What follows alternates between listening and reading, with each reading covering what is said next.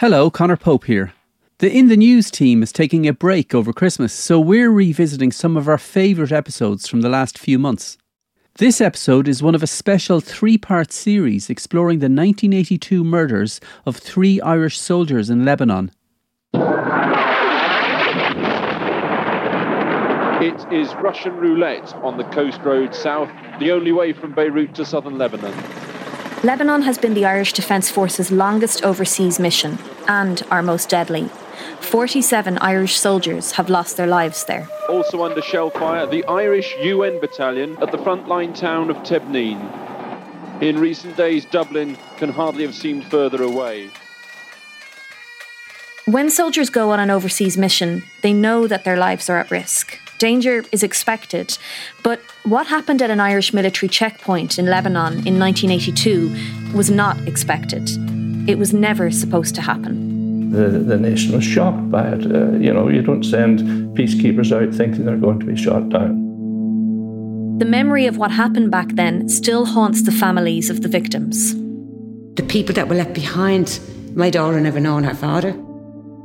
Such a horrendous thing should never be forgotten. In a battle, it's a loss. It's accepted losses. Outside that, it's murder. And that's what it was. Cold-blooded, heartless murder, This is In the News from the Irish Times. I'm Sorcha Pollack. Together with Irish Times crime correspondent Conor Gallagher, over the next 3 episodes, we'll tell the story of what happened at Tibneen Bridge in October 1982.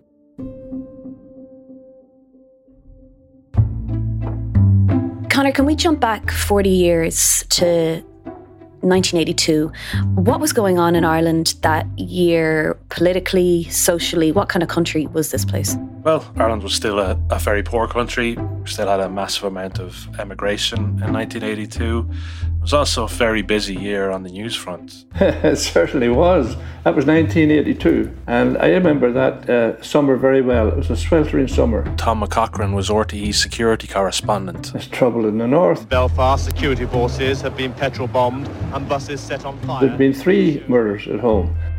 2 of them turned out to have been by Malcolm MacArthur. They tracked him down and he was eventually convicted of one of the murders and served life. He was released only recently. It was a really traumatic year for death and destruction. And in 1982, Conor, Irish people were also hearing a lot about Lebanon and the conflict in Lebanon because the UN had sent Irish Defence Forces out there. What was happening in Lebanon and what was Irish people's understanding of that conflict? So this was a mission called UNIFIL, the United Nations Interim Force in Lebanon. And it was established in 1978 after Israel went to war with Lebanon. The refugees of the Middle East are on the move again, fleeing from the bombs and shells of an advancing army. The people of Lebanon, innocent civilians whose country is now a war front. What happened was that Israel had carried out yet another invasion of Lebanon to drive back members of the PLO and militia who had been probably firing rockets into Israel as they usually did. The UN were left to man a buffer zone between them and the Palestinians who had been pushed north of the Litani River.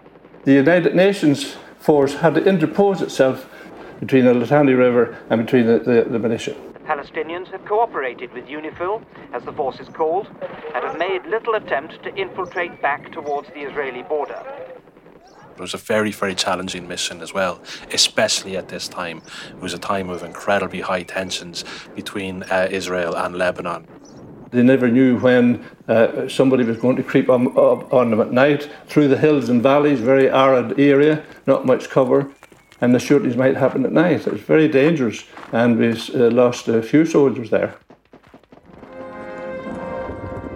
By 1982, Israel actually launched a fresh invasion of Lebanon. By June, tensions were at their height, and the Israeli military were finally given the go-ahead. The Irish brief was to observe and report, but not get involved. After all, they're peacekeepers, not peace enforcers. So the UN troops did nothing as the Israelis invaded the Lebanon for the second time in less than 5 years. You had Irish troops watching as Israeli tanks and firepower came through their checkpoints and past their camps to invade Lebanon. What was the Irish representation like in Lebanon at that time? Who were these young men who were out there? The Irish contingent out there was a battalion-sized contingent, numbering several hundred troops. They were located in various different bases in this kind of buffer zone between Israel and Lebanon, and they would have manned lots of different bases, watchtowers, and checkpoints along various roads and wadis. And one of those checkpoints was Tibneen Bridge. 3 of the young men who were out in Lebanon in 1982 became quite well known in Ireland in the months and years that followed. What can you tell us about Peter Burke, Gary Morrow and Thomas Murphy? So Peter Burke was a young man from Inchicore in Dublin. He'd just celebrated his 20th birthday and had followed his uncle into the army, where he was assigned to the 5th Battalion. He was the one son that you would see walking up the road carrying flowers on Mother's Day. And him and his girlfriend bought us their first pressure cooker, which I still have. Peter Burke's parents, Noel and Mary, still live in Inchicore today. He had one suit, it was a pinstripe suit. And when he put it on him, he was tall and very thin, but when he put this suit with the waistcoat, he just looked magnificent. Brilliant humour, loved sports, football. He was average at school. He just came in one night and asked Dad to take him down to the barracks, that he was going to join the army.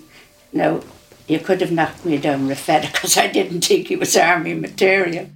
Well, you see, I had an older brother that went, but we weren't in contact until I got a letter from Lebanon saying, where in the hell the name is Lebanon? This is my eldest brother.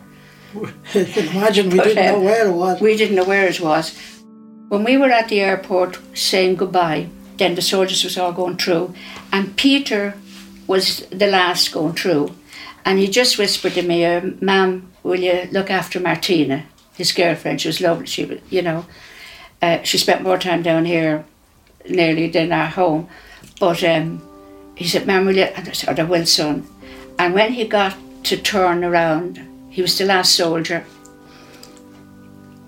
And I said to him, and we're never going to see Peter again. He formed part of the 51st Battalion, which went out to Lebanon earlier in the year. And in October 1982, he was due to return home within a week, as he was being replaced by the 52nd Battalion. Thomas Murphy, again, he just turned 20 years old. He was part of the 2nd Battalion. And Corporal Gregory Morrow, also known as Gary, was another young man. He was from Northern Ireland and was also 20 years old. He had come south to join the Irish Defence Forces, where he was assigned to the 2nd Battalion. When Corporal Morrow went out to Lebanon, he had just married his fiancée, Colette. Well, the reason why we did meet is my brother wanted me to go on a blind date with a fella called Jimmy Morrow. And I said this was the last date I was going to go on a blind date. I was sick of him asking me to go out with his friends. The weekend came and Jimmy reacted badly to injections, so he couldn't make it. But his cousin was sent instead, and it was Gary.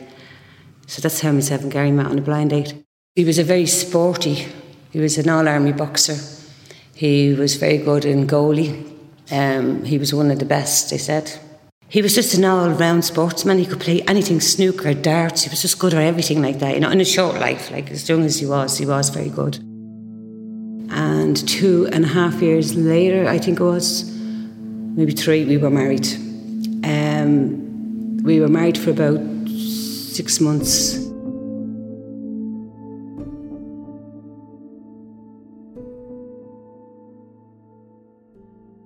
So, Conor, it's October 1982. These 3 young men are out in Lebanon. One of them is just about to leave to go home. The other 2 have just arrived. Let's jump to the evening of October 27th, 1982. These 3 young men were out in Lebanon, out at Tibneen Bridge. What were they doing there? These men were part of a contingent sent over to take over the basically the night watch at Tibneen Bridge. Tibneen Bridge was a checkpoint, fairly basic structure, a hut where the men could take shelter with a machine gun emplacement up top. And their job was to check the traffic going back and forth and check people's IDs. Despite the tension and the violence in the region at the time, it would have been a relatively dull job. The Irish responsibility was to observe and report rather than get directly involved. The first indication the Irish contingent got that there was anything wrong was a garbled radio message which was received by the troops stationed at the main camp, which was located about 2 kilometres away from the bridge. One of the people who heard that message was Acting Corporal Paul Clark. It's something that will be with me for the rest of my days, you know. I was after having a shower and I was in the office, and I come out of the office. Johnny O'Connor was on the radio that night, and as I was walking by the door, I heard, "We're hit up, we're hit up." So Paul and his comrades jumped into an APC, an armoured personnel carrier, and sped down to the bridge, thinking they were going into the midst of an attack by a Lebanese militia. We got down fairly quick, and as I got down to the bridge, there's a road to the right comes down the hill to the bridge. I come down from Sultanaya, and there's another road heading up to Aljorn, and in the middle of the 3 roads is the checkpoint. And as I got closer, I stopped with my lights on, and I could see two Arabs, 2 local Lebanese men with a BMW just on the bridge, and the 2 of them were out of the car with their hands up. And I could see in my headlights 2 bodies on the ground. Paul first found the bodies of Private Murphy and Private Burke. They were very clearly dead. And also there was 2 Lebanese civilians who had gotten out of their car and were kneeling on the ground. And pointing a machine gun at them was a 4th Irishman, a man who wasn't even supposed to be there in the first place, a man who had actually swapped shifts at the last minute. His name was Private Michael McAlevey. McAlevey was standing there with the rifle pointing out through the slit hole at the 2 Lebanese men. Took the rifle off him, and he kept saying that we were hit up. I was up at the gun. I fired. I returned fire. You know, I moved the APC in front of the 2 bodies to cover off, because in our mind there was someone out there firing at us. Flares start going up from the artillery of our unit, the Irish Bat, and they were lighting up the area.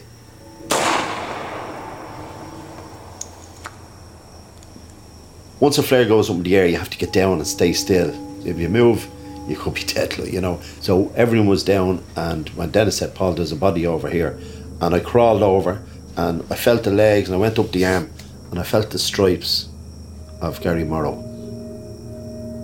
I'll never forget the doc. Dr. Philip Ryan was his name. He was a civilian in a uniform. Lovely, lovely man. Very soft person. Shouldn't have been there at all. And when he got out, we got some lights on the bodies, and he started crying. He was so upset. Oh my God, these poor kids. And there was nothing he could do. He said, "I can't do anything for these men at all." And he was, you know, he just broke down. He was so upset. At this stage, no one knew who the shooters were. It could have been any number of armed groups operating in the area. It could have been the Israelis, the Lebanese, the PLO, or Israeli-backed Christian militias. Or it could have just been an interaction at the checkpoint that went wrong. A fax sent back to Army headquarters that night gives a good summation of what was known at the time about the attack. At about 20:30 local time Wednesday, a radio message was received by Alpha Company at As-Sultaniya that the post at Tibneen Bridge was under fire.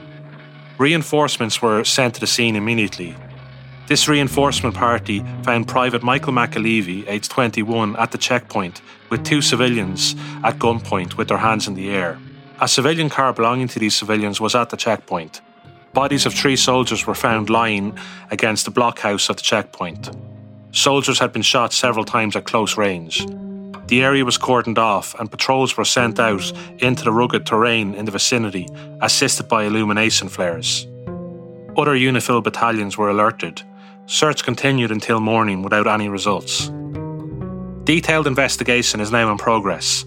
Para-Lebanese internal security forces questioned the 2 civilians, who appear to have arrived after the incident and who do not appear to have been involved.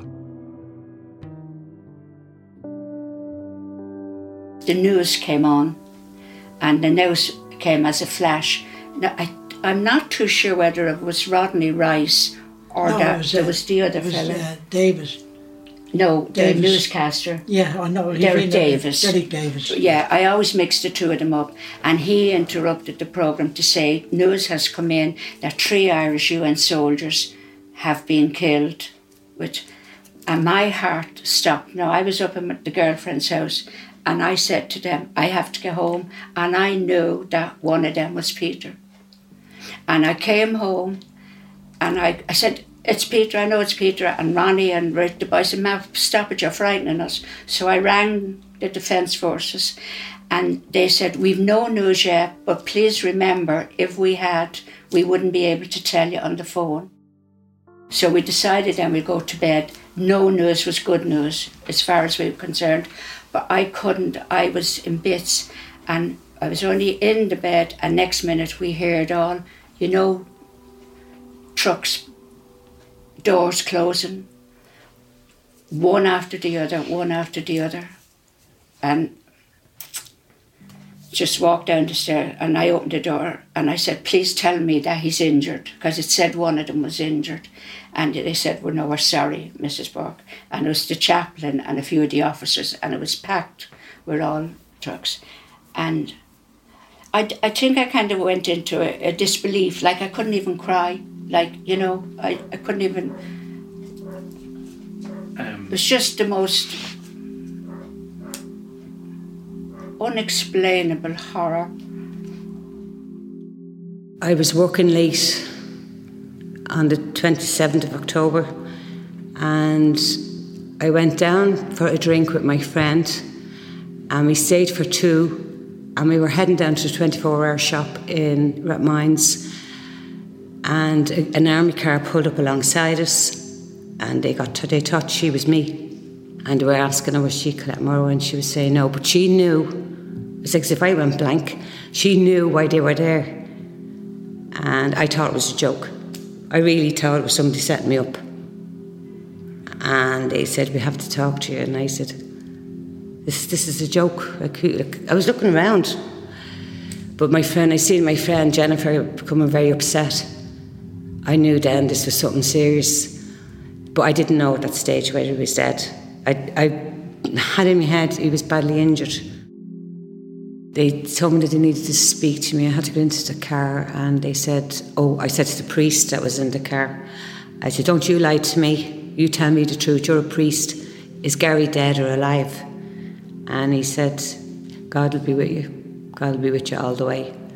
And I said, I'm not asking God, I'm asking you. It was really getting to me then because I really needed to know. And that's all the priest would say. And then I knew then. I said, yeah, he's dead. Here's former RTE security correspondent Tom McCaughrean. So the word that came back was that a car had come up to this checkpoint. The occupants had jumped out, opened fire, killed 3 of them, and then driven off. And that the survivor, who turned out to be Private Michael McAlevey, that he had been up at the toilet. And when he came back down, he found his 3 colleagues dead around this little concrete building, and the bodies were lying around this blockhouse. And McAlevey was in a state of shock. And we got no more information than that. Information was, they kept a tight lid on the UN and the Irish Army back at home. In the days that followed, the Irish authorities found themselves in a situation where they 3 dead soldiers and 1 soldier in severe shock and no idea of who the attackers were. McAlevey, as the only Irishman who knew exactly what had happened, would give his first account to military police a short time later. I seen flashes coming from the road below me and I heard shouting and yelling. I then hit the ground for cover and stayed there till the firing stopped. But something didn't add up. No one had claimed the attack. No other shell casings were found at the scene.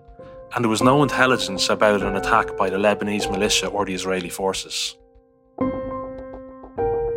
Thanks for listening. If you enjoyed part 1 of Tibnan Bridge, you can scroll back through your feed to October, where you'll find parts 2 and 3. In the News will be back in early January.